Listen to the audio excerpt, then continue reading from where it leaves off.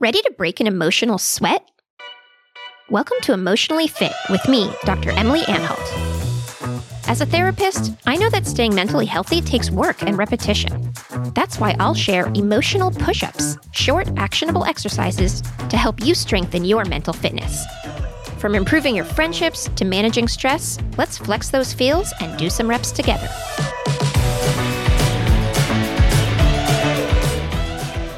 Hey there, Fit fans. I'm here with Pallavi, Yetur, psychotherapist and COA facilitator extraordinaire. Pallavi, it is so great to see you. It's so good to see you too, Emily. Thank you for having me. Absolutely. I'm curious today, have you ever been in a situation where you've had a little bit of trouble being happy for someone, even though you really love and care about them? Have I ever? I would say almost daily. I love that honesty, girl. Tell me a little bit about that. It is really hard sometimes to separate other people's successes from my own perception of my success. And so I think I find myself mostly feeling envious or even a sense of anxiety around other people's success. I really appreciate you saying that. I also feel that sometimes, and I actually think it's an extremely normal human thing that we're just not really encouraged to fess up to. Like, it's such a terrible thing to feel envy or jealousy sometimes, but supporting the success of others is complicated. We all want to believe that we are people who foster collaboration instead of competition and who elevate others personally and professionally, but this can be easier said than done. Somewhere deep down, many of us fear that there just isn't enough success to go around, that success is like a pie, and that every time someone gets a slice of that pie, there's less left for the rest of us. So we have to protect all of our resources and our wisdom and our experience so no one steals it for their own gain. I know I've found this can be especially true for anyone who didn't have important needs met when they were growing up. I worked with someone, I'll call her Veronica, who had a sibling who was very ill when they were young. And so her parents understandably put a lot of their attention and energy toward the sibling. And in her adulthood, Veronica struggled a lot with envy and with feeling like attention and care are finite resources. And if she was going to get what she needed, she would really have to fight for it. Pallavi, as a clinician, I'm curious how you've seen this show up in your work. Yeah, I think that's spot on. And even if someone didn't have as traumatic a situation as it sounds like Veronica was growing up in, just the mere fact that a child grew up feeling like they didn't have as much attention or affection or understanding as they would have needed can create a sense that there isn't enough and that they have to kind of grab for it. I see this in people who have kind of attention-seeking behavior or who like to take up a lot of space in social situations, and it comes from having a childhood of not feeling very seen. I certainly resonate with that, and I think that's probably why I'm a writer, because I just want someone to read and hear my words, because I'm not sure that I grew up knowing that my words mattered as much. It can be really nuanced and very universal, not necessarily a really huge traumatic event that creates that kind of deprivation. Completely understand, and I'm with you on that one. And this resonates with me around the concept of envy. Envy, in its extreme form, is the desire to destroy something you don't have to avoid the discomfort of not having it. Imagine the child who can't have a toy and they're so upset that they destroy it so no one can have it. Or imagine the adult who wanted a promotion and didn't get it, and then they found out their friend is up for a promotion. They might secretly hope their friend doesn't get that promotion. And usually it's not really that they don't want their friend to succeed. It's more that their friend getting the promotion would be a reminder of what they didn't get. So if you ever catch yourself hoping someone will lose a game or hoping that they'll fail at something or do a bad job, take a second to think to yourself, do I really want this person to fail? Or do I just want to distance myself from my own feelings and worries about failure? Something I've found to be deeply true, though, is that as we elevate others, we tend to be carried up with them. Ironically, the more we pay it forward, the richer we tend to become. Not only because it genuinely feels good to help people, but also because the next time that person has a chance to help someone else succeed, they're probably going to turn to the person who had their back. Pallavi, I know you speak a lot about this idea of scarcity mentality, and especially how it can show up in people who come from marginalized groups like women and people of color. Will you talk about that a little?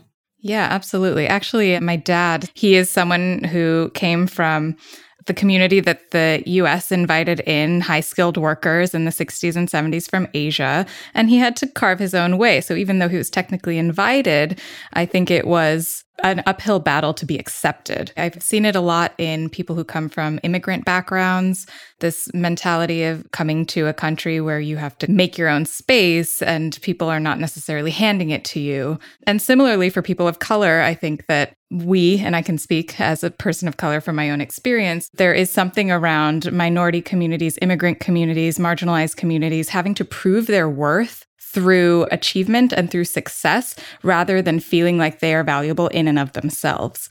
That makes a lot of sense. And when I talk about this idea of the importance of elevating others, how have you seen that show up in these marginalized communities?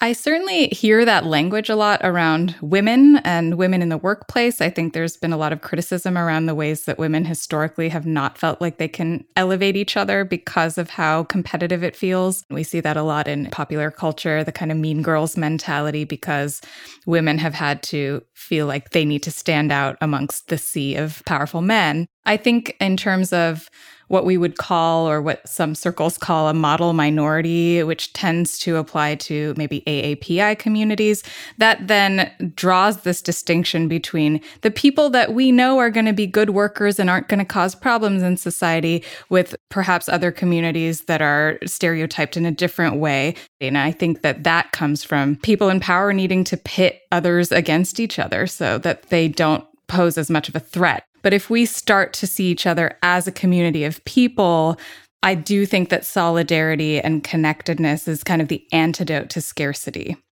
That's beautifully said. And I think we often forget that no one gets to the top alone.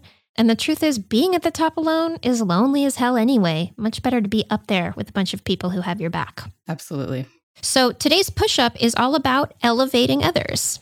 So step 1 of this push-up is, right now, reach out via text or email and thank one person who has helped you get to where you are today.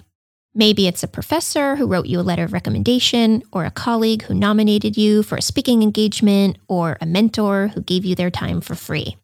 So feel free, listeners, to press pause while you send out that text or email, or listen in to hear about who Pallavi decided to reach out to. So Pallavi, who did you decide to reach out to today? So this was a professor who I really connected with when I was getting my MFA for writing. And writing communities is where I tend to see scarcity mentality a lot. A lot of us are doing the same grind of trying to be seen and trying to get our writing out there. And it can be difficult to celebrate other people who get published when you are feeling like, I need to work harder. And it's so, so important that there are professors and mentors who are encouraging. And this one in particular has sent things out on my behalf, has solicited me to send him things that he thinks that I might be a good fit for. So the fact that he's thinking of me is so above and beyond, and it really helps to have someone in that with you. Amazing. I love that. And I imagine it will really mean something to that person to hear from you. So step 2 of this push-up is now to pay it forward. So we just thanked it back, but what does it look like to pay it forward? And what I want everyone to do is to find one person to support today. Maybe you offer 30 minutes to chat with that college grad who reached out to pick your brain. Maybe you connect 2 people who would really like each other. Or maybe you tell your manager how well your colleague has been doing at their job. So, Pallavi, any thoughts about what that might look like in your day today? Yeah, actually, I recently reconnected with an old friend who has gone through a lot in her own life and has actually decided to study counseling and become a therapist. And she tends to be someone who is lonely and isolated, and I have really found it to be important to reach out and connect and even talk to her about this process. Amazing. Well, I can imagine that that will be a huge help for her. So thank you for taking the time to do that. And thanks for flexing your feels and breaking an emotional sweat with me today. It was great to see you, Pallavi. My pleasure. Thank you for having me, Emily.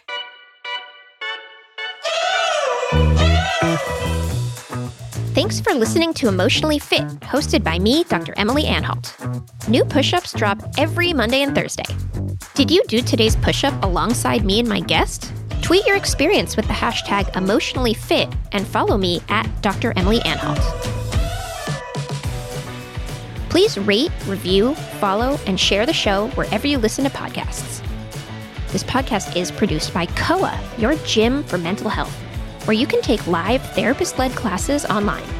From group sessions to therapist matchmaking, Koa will help you build your emotional fitness routine. Head to joinkoa.com, that's joincoa.com, to learn more and follow us on Twitter and Instagram at joinkoa. From Studio Pod Media in San Francisco, our producer is Katie Sunku Wood. Music is by Milano. Special thanks to the entire Koa crew.